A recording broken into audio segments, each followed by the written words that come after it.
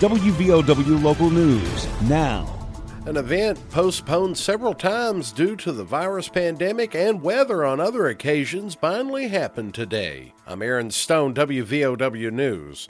The grand opening of McCoy Station on Highlands Avenue, directly behind the post office in the City of Logan, today, with a ribbon cutting at noon. The restaurant specializes in locally sourced ingredients combined to make home-style dishes with daily featured specials, and they deliver, too. An event center for private parties is taking bookings, and the McCoy Station also features a certain competitive axe-throwing attraction they call Devil Axe. WVOW Logan. I'm Tanya Crubb, Director of Acute Inpatient Rehab. Logan Regional Medical Center, always here for you. Hi, I'm Dr. Wright, surgical podiatrist from Logan Regional Medical Center, always here for you. I'm Romel Mitchell, Executive Secretary, Logan Regional Medical Center, always here for you. Thank you for trusting your care at Logan Regional Medical Center, always here for you. West Virginia Department of Health and Human Resources reported 2,121 new infections of COVID-19 Friday. The department reports active cases stand at 8,076 in the Mountain State. That's as of 10 o'clock this morning. 26 additional deaths were reported today, increasing the state's death toll to 5,992 fatalities. The State Public Service Commission fined Suddenlink more than $2 million.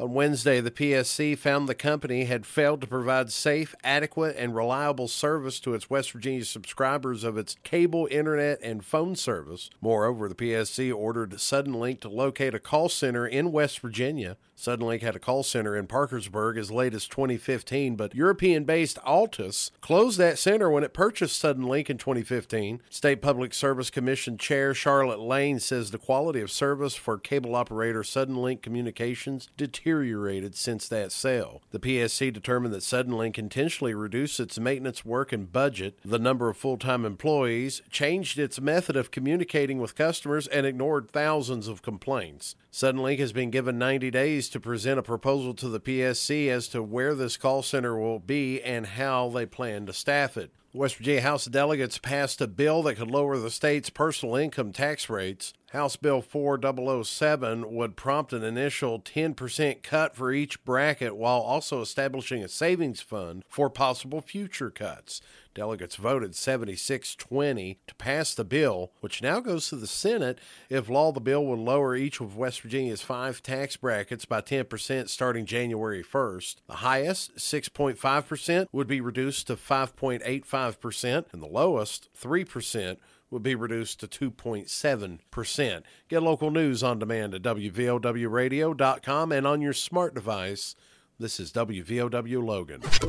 Here's the Coalfields forecast from the Storm Tracker 13 Weather Center. I'm Storm Tracker 13 Chief Meteorologist Spencer Atkins. Hey, it's warm today. It's really warm, about 58, almost 60, and we'll look for some 30-mile-an-hour wind gusts, so warm, windy, increasing clouds, nighttime rain, a couple rain showers, Friday night late here, and Saturday, again, some rain showers, and by Saturday evening, some snow showers. I don't think it really adds up a lot, but please watch out for a refreeze. 43 early Saturday, back down into the mid-20s, so the refreeze could leave icy patches Sunday morning. I'm 13 News Chief Meteorologist Spencer Atkins. Listen throughout the day or click on tristateupdate.com for more weather information from the Storm Tracker 13 Weather Center.